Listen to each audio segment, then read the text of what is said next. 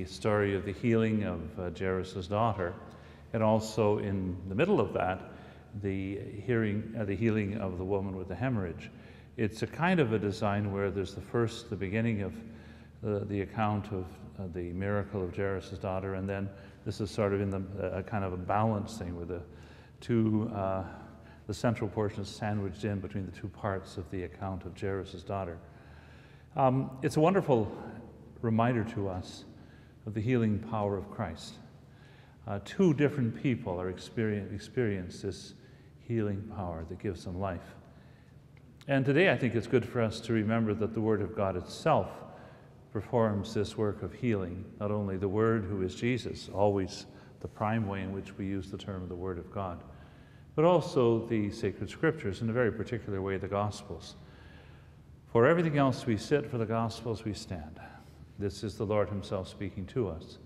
And earlier this day over in Rome, our Holy Father gave out to thousands and thousands of people at St. Peter's at his Angelus blessing many, many, many copies of the Gospel, little booklets of the Gospel with the Acts of the Apostles. And as he has said on many occasions, he encourages people to read the Gospel. Just have a little copy with you, and whenever you have a chance, pull it out and read the words of the Holy Gospel. This is a splendid way in which we should live. It helps us in so many ways to see God's will. And he points out, too, in this modern technological age, that you not only can use a little book, but you can use things such as iPads, iPhones, Blackberries, you name it, pods and tablets and all those things. In fact, it's been known for some priests, even bishops, even cardinals, to pray the divine office on a little tablet. Of course, that would never be done in this diocese, but it's wonderful in a dark church because you don't need any light. There it is. So these are great gifts. Technology sometimes is a problem for us, but sometimes technology can help us. Another thing that technology can do, you can easily get readings of the Gospels, or the whole Bible for that matter. If you're driving along, or if you have a headphone or something like that on a long trip, we can actually hear the words of the Holy Gospel read out. And that, of course, is best of all. The Word of God was not originally meant to be, not to speed read it ever. It's always to be read out loud, and that, of course, is one of the things of Lectio Divina. A very important part of it, whether it's being done here in the cathedral church or whether just alone in our room, it's to read it out loud, not to just speed read it with the mind, but read it with the whole body. And in that way, we come more and more to appreciate the meaning of the sacred words. Abraham Lincoln used to irritate his law partner by reading the newspapers out loud. I don't know whether they have anything worth him reading out loud, but when his partner said to him, "Why are you doing that?" He said, "It sticks better if I read it aloud. It sticks better." And that's true. So these are just some suggestions we might have for letting the Word of God gain traction upon our hearts. But this evening, we will be meditating upon and listening to the Lord speak to us through this beautiful account of these two miracles, which together show us the way in which we need to reach out to Jesus and experience in that the salvation of our souls. In the name of the Father, and of the Son, and of the Holy Spirit.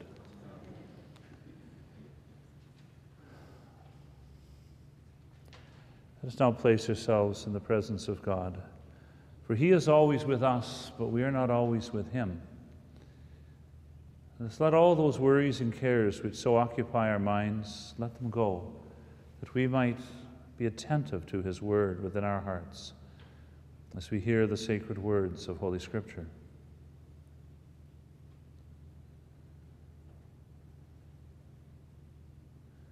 Most especially on this Lenten day, may those sins which clog our hearts, which break and build a barrier to block the pathway to our hearts through which the Lord can enter in, let them be cast away.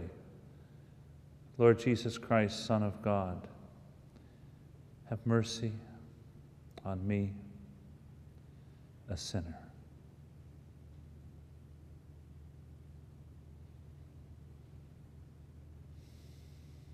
Speak, Lord. Your servant is listening.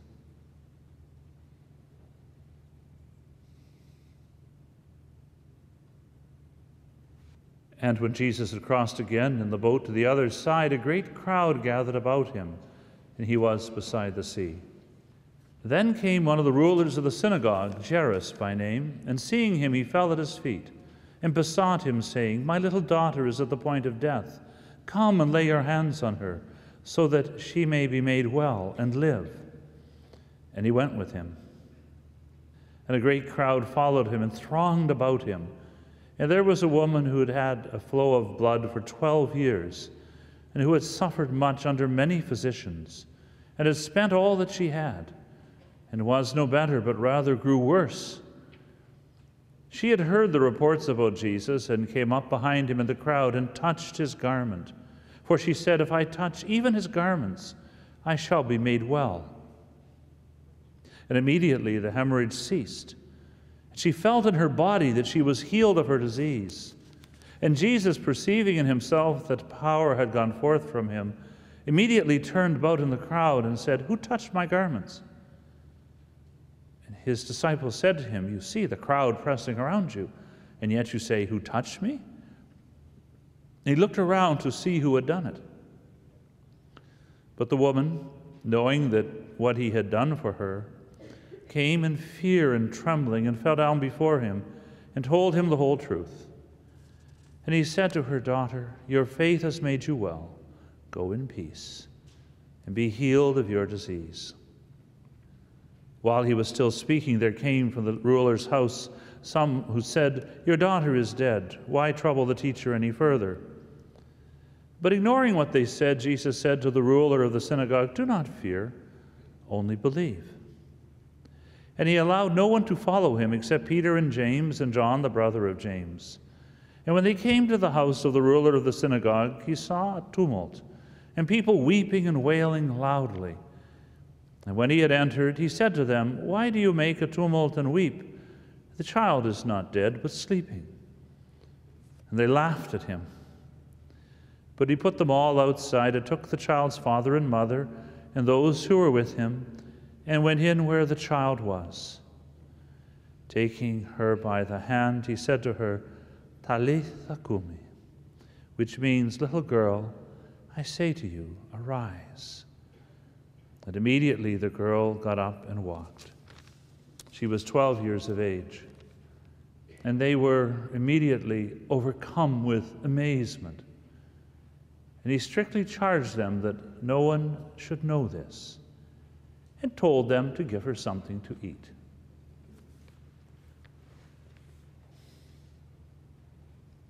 And when Jesus had crossed again in the boat to the other side, a great crowd gathered about him, and he was beside the sea. Then came one of the rulers of the synagogue, Jairus by name, and seeing him, he fell at his feet and besought him, saying, "My little daughter is at the point of death. Come and lay your hands on her, so that she may be made well and live." And he went with him. Jesus has been across the sea in the land of the Gerasenes and cured the demoniac, who has now been freed of the bonds that held him down. So now he comes back home, back to his home territory. And when he did this, a great crowd gathered about him. Throughout this passage of Scripture, we see Jesus serenely moving forward, healing as he goes, in the midst of a great crowd. They're drawn to him. They gather about him as he was beside the sea. The presence, the healing presence of Jesus draws people. This is one of the things our Holy Father speaks of, that as we seek to evangelize, sometimes we may do so by proclaiming the gospel boldly and doing many different things. But it is the attractive power of Christ which is the heart of it all. Christ draws people to him. And we as his disciples need to draw people to us and through us to him. Draw people to our communities of faith if they are places where Christ is present. For if Christ is with us, then he will attract people. And sometimes, and we, his disciples, we can get in the way of that. Yet once people see Christ, they come to him.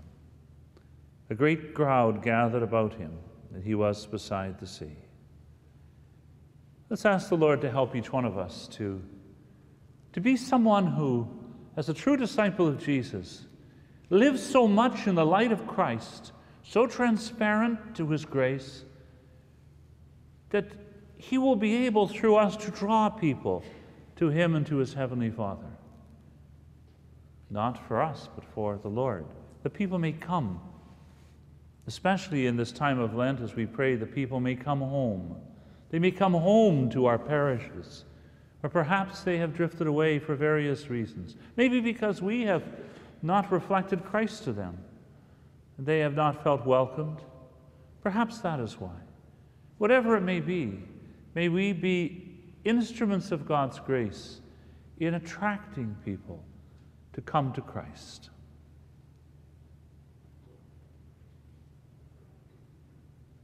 Then came one of the rulers of the synagogue, Jairus by name, and seeing him, he fell at his feet and besought him, saying, "My little daughter is at the point of death. Come and lay your hands on her, so that she may be made well and live."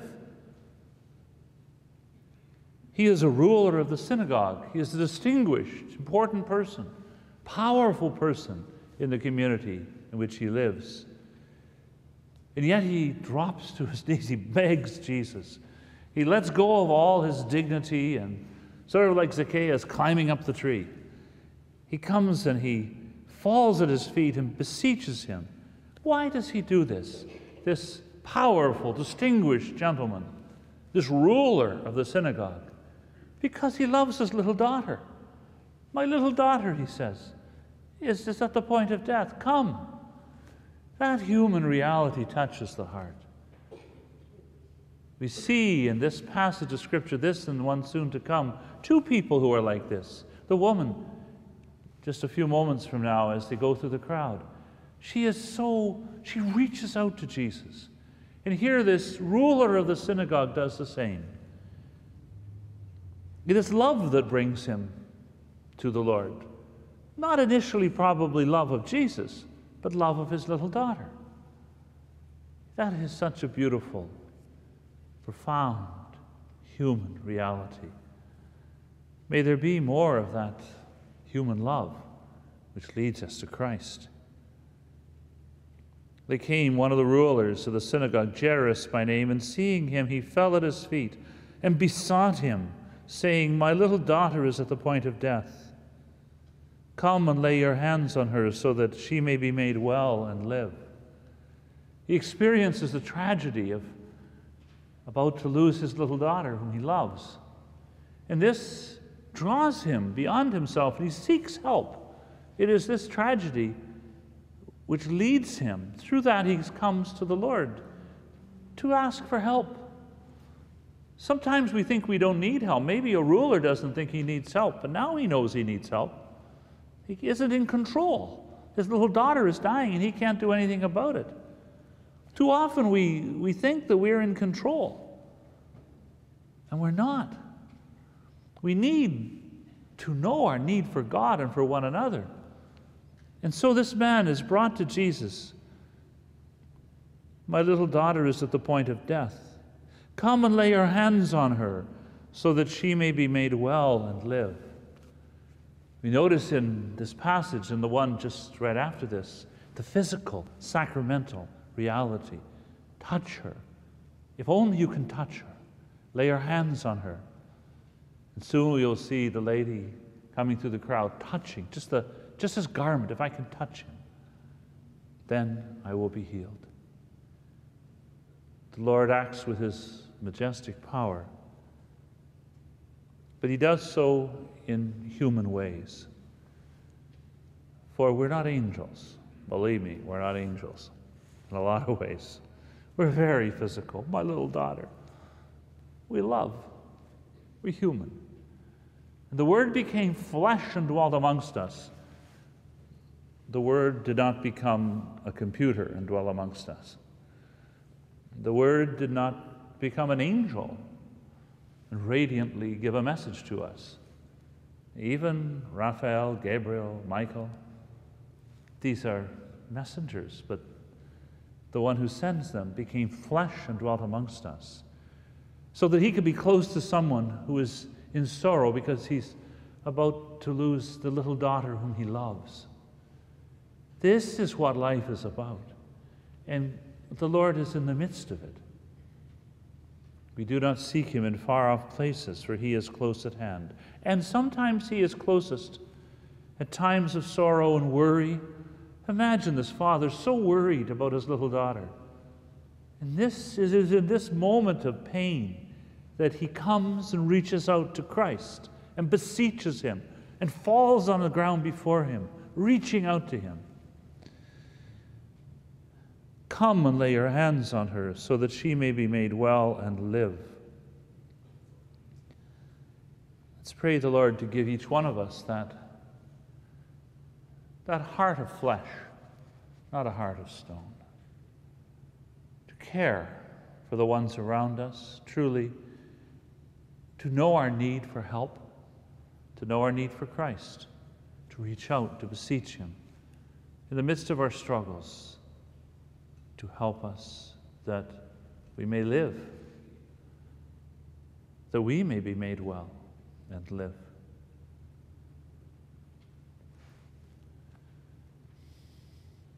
And he went with him immediately. Mark always uses the term immediately. He doesn't here, he does later, but he went with him immediately. Come and lay your hands on her so that she may be made well and live. And he went with him. He didn't simply say, well, now let's see. I've got a big crowd here I have to take care of. Can I book you in perhaps, when can I fit you in? I often think of a thing, I must admit, I have sometimes taken a naughty delight in it. There's a cartoon once in the New Yorker of a fellow at his desk on the phone. He has his calendar in front of him, and he says, no, Tuesday's out. How about never? Is never good for you? But he went with him. I mean, boom, he's there.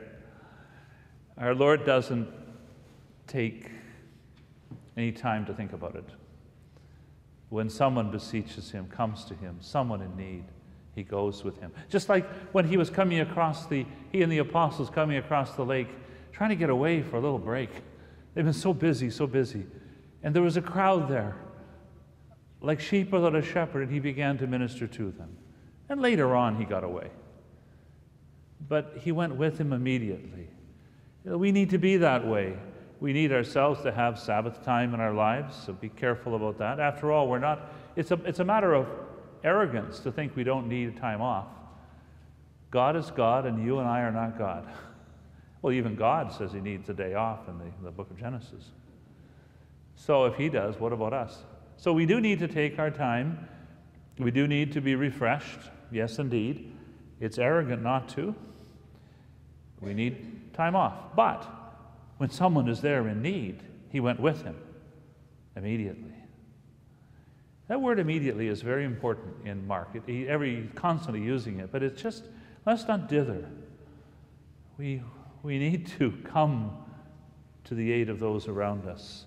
Let's pray the Lord to help each one of us when we see someone in need, that we don't just put it off for another day, but that we go with them right away and be with them and help them in whatever way it may be, even perhaps just to say a prayer for them right away.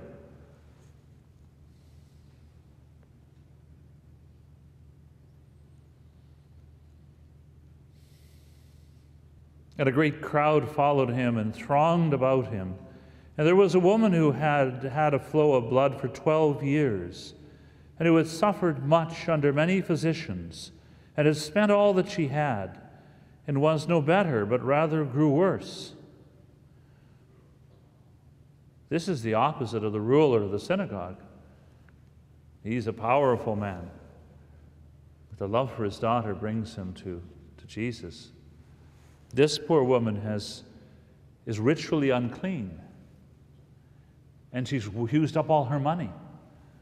She shouldn't even be there by the laws. She should stay away.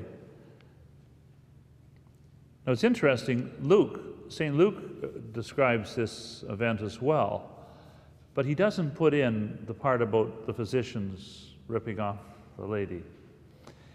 This is not, he's known famously as Luke, the glorious physician. So I think he omitted that part.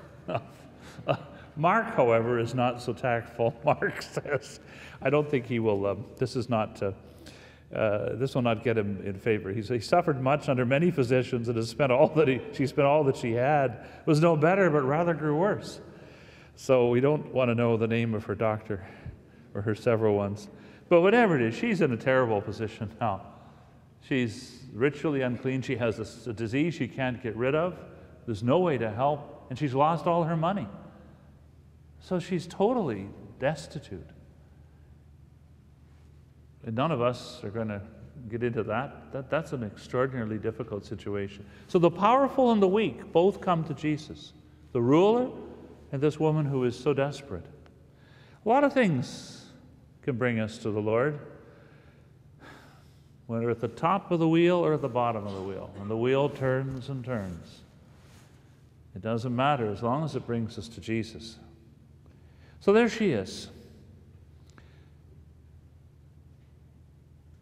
Let's just pray for all those in our society who are, as they say in the modern terminology, marginalized, who are rejected, weak, without resources, just as this woman is, who is in such desperate straits.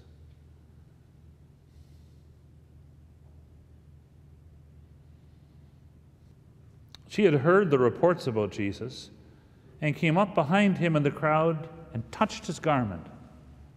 For she said, if I touch even his garments, I shall be made well. She reaches out with faith. A lot of people are touching his garments. He's going through a bustling crowd. We see that later. She reaches out with faith. And actually, she's being considerate of Jesus because she's just touching the edge of his garments so that he will not cause ritual problems. It's considerate of her to Jesus. She'd heard the reports about Jesus. That's your job and my job, to give reports about Jesus, to share an account of our own meeting with the Lord, as the Gerasene demoniac in just a short bit back spread the word about what he'd received from the Lord. He had been so desperate, like this woman, that man, the two of them. We have him in his misery, her in her misery, and the ruler of the synagogue in between. All of them need Jesus. And all of them will tell. But she's already heard reports about Jesus. Now, we don't know, it doesn't say where.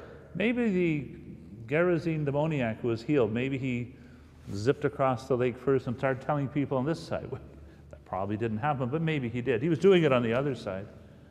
It's for us to spread the word of the mercy of the Lord, of his presence, and of our own experiences of Christ's presence in our lives. She'd heard reports, and that's what we're to be. We're to be reporters of the Lord. She came up behind him in the crowd very humbly and touched his garment. Like the publican in the temple, she doesn't come up front, and she, of course, is very, very much shunned. But she comes gently, quietly, and touches his garment. For she said, if I touch even his garments, I shall be made well. Like the ruler, she has faith. He's there to help his daughter. She is there asking help for herself. We all need help. Let's pray that we will have that faith, that understanding of our need for our Lord, and that we may reach out, run and fall before him like the ruler, or touch his garment like the woman with the hemorrhage.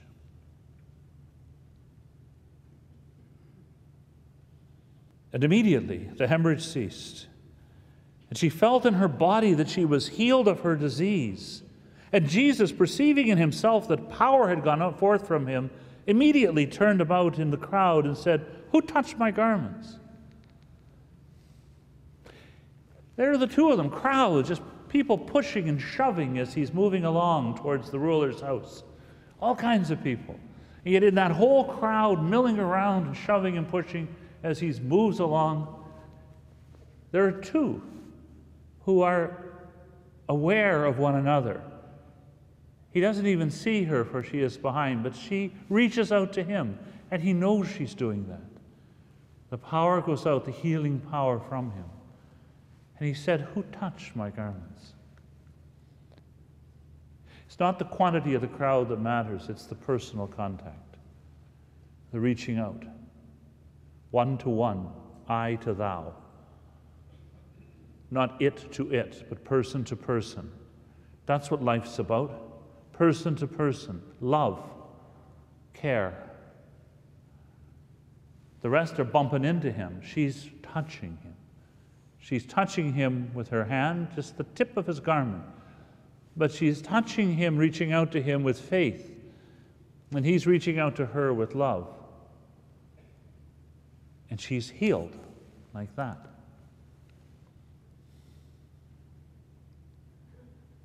And Jesus, perceiving in himself that power had gone forth from him, immediately turned about of the crowd and said, "Who touched my garments?" And his disciples said to him, "You see the crowd pressing around you, and yet you say, 'Who touched me?'" Obviously, they don't get the point. They just see a crowd of people. He sees someone in need who loves and cares, who has faith, who reaches out. It isn't accidental, it's intentional. And he picks up intention instantly. All the apostles see is just a crowd, a blur. He senses the presence of a person in need who's reaching out to him in faith. He always senses the presence of a person in need, reaching out to him in faith. We're not a crowd. Even in a huge crowd, we're not a crowd. No one's ever a face in a crowd. Each one of us is called by name. And he looked around to see who had done it. But the woman, knowing what had been done to her, came in fear and trembling and fell down before him and told him the whole truth. Now for the second time, we have someone falling down before him in fear and trembling. As the ruler of the synagogue fell at his feet and besought him, saying, "My little daughter is at the point of death." But the woman, knowing what had been done to her, came in fear and trembling and fell down before him and told him the whole truth. She's experienced power from God. And this awesome person in front of her, who she knew would help, as soon as she reached out to him, she received this new life. And it fills her with fear and trembling. Maybe we need more of that. You know, too often we touch divinity, the body of Christ. Amen. It is the Lord. We reach out. It is Almighty God with us in a little way, in a human way, an ordinary, sacramental way, a lowly way, to be with the little daughter and to be with a person in need. But still, when she touches divine reality, she's filled with fear and trembling because she knows this is not just something ordinary.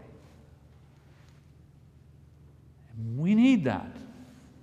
We need to be a bit more aware.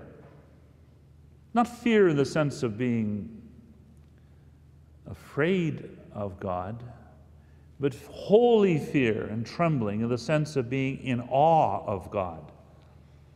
Sometimes we treat the sacraments like commodities. Give me some more. This is not right. We treat the Holy Word of God that way. We treat our faith that way. But it is in fear and trembling. Take off your shoes, for you are on holy ground. God is not our buddy. This is awesome. And we need a sense of that. What was given to her in this moment of an extraordinary contact with the majestic power of Almighty God walking by in the midst of a crowd. So unimportant looking that in the Garden of Gethsemane, Judas had to point him out because he looked so ordinary, no one could tell which one was Jesus. We often think in the movies, he always has sort of a light shining on him. No. When God walks by, it's easy not to notice. In so many different ways, when God walks by, it's easy not to notice. But even when Almighty God, the Lord Jesus himself, so she reaches out and told him the whole truth. That's not bad. We always need to do that. Tell him the whole truth. It's like in confession. When in doubt, spout. Just why play games? Why put on a show? Why act a part? We need not do that. What's the point? In our whole life, what's the point of acting these various little roles we play with one another and even with God? I mean, life is too short. We don't have time for that kind of stuff, those games. So she came in fear and trembling and fell down before him and told him the whole truth. And he said to her, "Daughter, your faith has made you well. Go in peace and be healed of your disease." First he said, "Go in peace." Then he said, "Be healed of your disease." That's the order. Daughter, your faith has made you well. That's the bridge that allowed her to reach out to him. His power had made her well, but it was her faith that made her reach out to touch the garment, to know she needed to come to him. Just as in the parable of the prodigal son, it was the grace of God that led him to turn and to come back up the road. It was the embrace of the Father that forgave him. But first he needed to turn and come up the road. That inner repentance, the confession, the absolution. And so he said to her, "Daughter, your faith has made you well. Shalom, go in peace." Inner peace, deep and profound, and be healed of your disease. That is the sign of something deeper. Let's just spend a moment of thanksgiving before the Lord God. And think of the things in the life of you and me, each one of us, which rob us of our peace. Perhaps it is some physical disease like the woman. Perhaps it's worry about someone else like Jairus. Perhaps it's some kind of concern about our own life. Whatever it may be, it may not be a disease at all. It may be some nagging fear, some situation we're in, whatever it may be, that fills us with anxiety and our knowledge that we're not in control.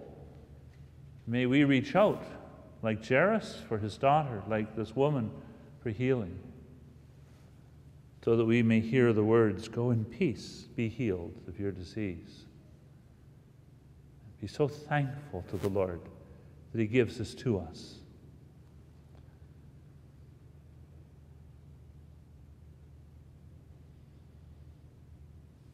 And while he was still speaking, there came from the ruler's house some who said, "Your daughter is dead. Why trouble the teacher any further?" But ignoring what they said, Jesus said to the ruler of the synagogue, "Do not fear, only believe." The woman came in fear and trembling. He said, "Shalom, your faith has made you well. Go in peace."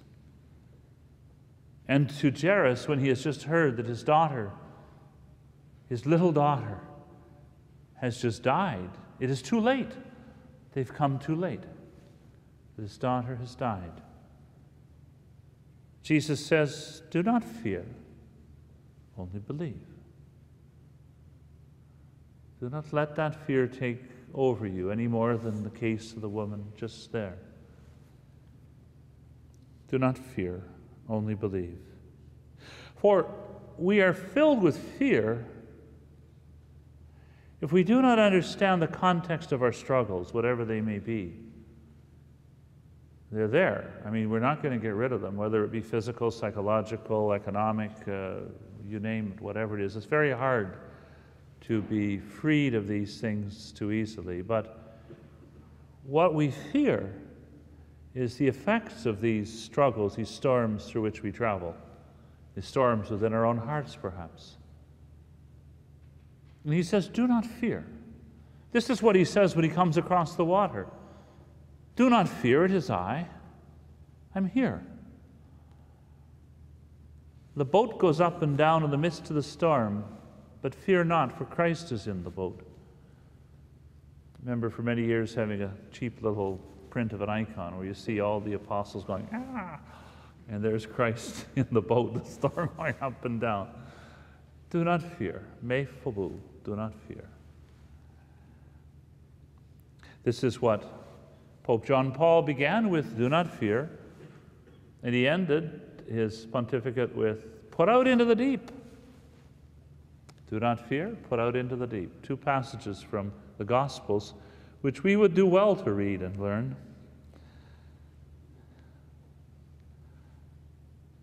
And he allowed no one to follow him except Peter and James and John, the brother of James.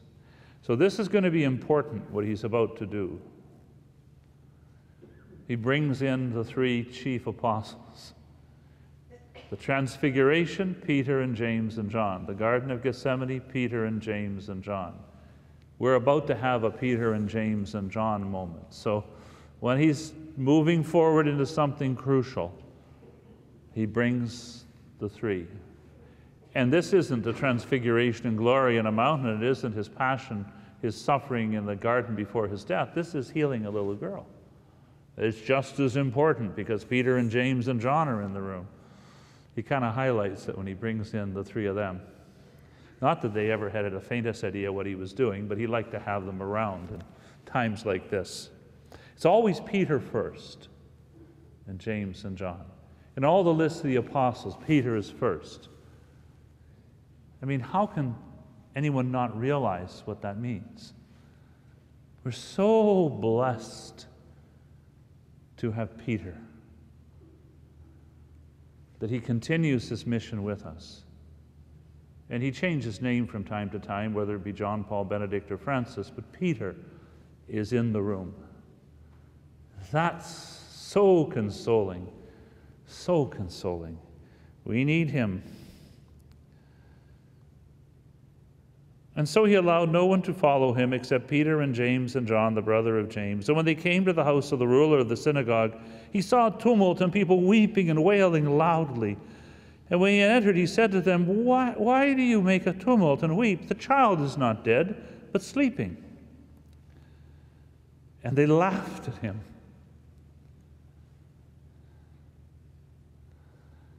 Wow. They laughed at him. This is Jesus, with Peter and James and John trailing behind, and they laughed at him. Oh, well, there we are. I mean, the Lord himself, he couldn't connect with a lot of people because there was a barrier there. It's, over time, people have laughed at Peter as well.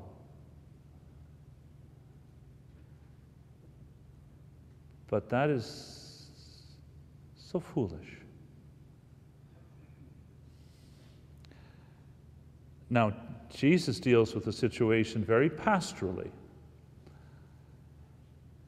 They laughed at him, but he put them all outside. That's a brisk way of dealing with things. Whenever we want to know how Jesus handles situations like this, he put them all outside. I tell you, it might be a suggestion for successors of the apostles. And they laughed at him, but they put them all out. He put them all outside and took the child's father and mother and those who were with him, and it went in where the child was. This is risky. He was going into the room with a dead body. And he was now becoming ritually unclean, just like the woman just before, but he doesn't bother him. He doesn't worry. He reaches out. The little girl needs him. So he's not going to let that slow him down. And he takes the mother and father and goes in to the little girl, the room, and taking her by the hand, he's now touching what everyone thinks is a dead body. Taking her by the hand, he says, Talitha kumi. Little lamb, get up. It's actually kind of an affectionate, little lamb, get up. Little one, get up. Little girl, I say to you, arise, is a formal way of putting it. And this is actually the voice of Jesus. Talitha kumi. We have a few points where it was so important they actually captured, like almost having a tape recorder in the room. Aramaic, this is Aramaic. That's just like Eli, Eli, lama sabachthani. Our Lord on the cross was not praying Hebrew, he was using a translation. That's not Hebrew, that's Aramaic. So we have these little moments like where we hear his voice.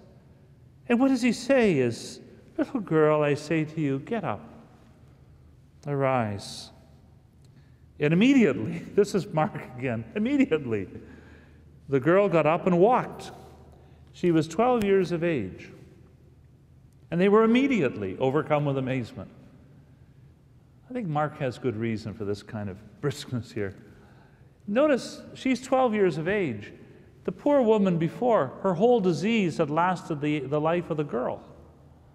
She had 12 years she'd had this disease. And this girl, that poor woman had had the disease the whole length of the lifetime of the little girl that Jesus is on the way to help. And they were immediately overcome with amazement.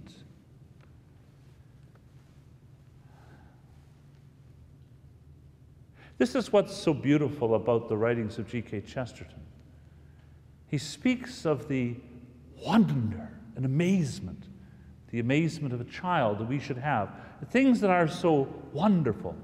He says it's like seeing the sun come up every morning and saying, let's do it again. There it is. Amazing. So this gets drilled out of us and pounded out of us through life, and we forget the many splendored beauty. Like Francis Thompson on the street, like so many people just outside our cathedral, when he was writing his great poems, O world invisible, I view thee, world intangible, and I touch thee, inapprehensible, I clutch thee. The amazement, the many splendored thing of God's presence in the world and presence in one another, his divine presence. We need to be more filled with amazement and not be so dull. And to do that, we need to spend time in prayer and adoration. We need to get our souls cleaned up by the Lord so we don't have them dulled, so that we can say, oh, golly, wow, wonder that.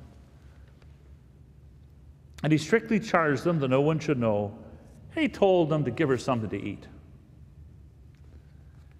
This is Jesus. She raised up from the dead. He says, I'll give her something to eat. This is the kind of practical thing.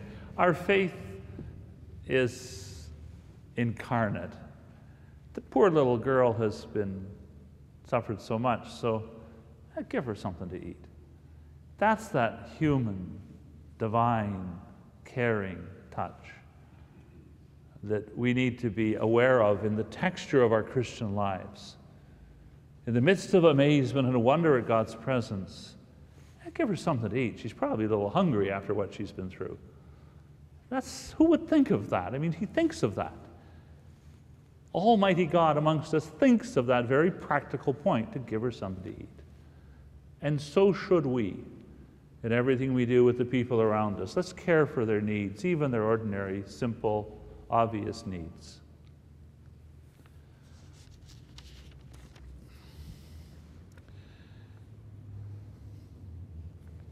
And when Jesus had crossed again in the boat to the other side, a great crowd gathered about him, and he was beside the sea. And then came one of the rulers of the synagogue, Jairus by name, and seeing him, he fell at his feet and besought him, saying, My little daughter is at the point of death. Come and lay your hands on her, so that she may be made well and live. And he went with him. And a great crowd followed him and thronged about him. And there was a woman who had had a flow of blood for 12 years. and who had suffered much under many physicians, and had spent all that she had, and was no better, but rather grew worse. She had heard the reports about Jesus, and came up behind him in the crowd, and touched his garment. For she said, "If I touch even his garments, I shall be made well." But immediately the hemorrhage ceased. And she felt in her body that she was healed of her disease. And Jesus, perceiving in himself that power had gone forth from him, immediately turned about in the crowd and said, "Who touched my garments?" And his disciples said to him, "You see the crowd pressing around you, and yet you say, 'Who touched me?'" And he looked around to see who had done it. But the woman, knowing what had been done to her, came in fear and trembling, and fell down before him and told him the whole truth. And he said to her, "Daughter, your faith has made you well. Go in peace and be healed of your disease." While he was still speaking, there came from the ruler's house some who said, "Your daughter is dead. Why trouble the teacher any further?" But ignoring what they said, Jesus said to the ruler of the synagogue, "Do not fear, only believe." And he allowed no one to follow him except Peter and James and John, the brother of James. And when they came to the house of the ruler of the synagogue, he saw a tumult and people weeping and wailing loudly. And when he had entered, he said to them, "Why do you make a tumult and weep? The child is not dead, but sleeping." And they laughed at him. But he put them all outside and took the child's father and mother and those who were with him and went in where the child was. And taking her by the hand, he said to her, "Talitha cumi," which means, "Little girl, I say to you, arise." And immediately the girl got up and walked. She was 12 years of age. And they were immediately overcome with amazement. And he strictly charged them that no one should know this, and told them to give her something to eat. Our Father, who art in heaven, hallowed be thy name. Thy kingdom come, thy will be done on earth as it is in heaven. Give us this day our daily bread, and forgive us our trespasses, as we forgive those who trespass against us. And lead us not into temptation, but deliver us from evil. Amen. Hail Mary, full of grace, the Lord is with thee. Blessed art thou among women, and blessed is the fruit of thy womb, Jesus. Holy Mary, Mother of God, pray for us sinners, now and at the hour of our death. Amen. Glory be to the Father, and to the Son, and to the Holy Spirit, as it was in the beginning, is now, and ever shall be, world without end. Amen. In the name of the Father, and of the Son, and of the Holy Spirit.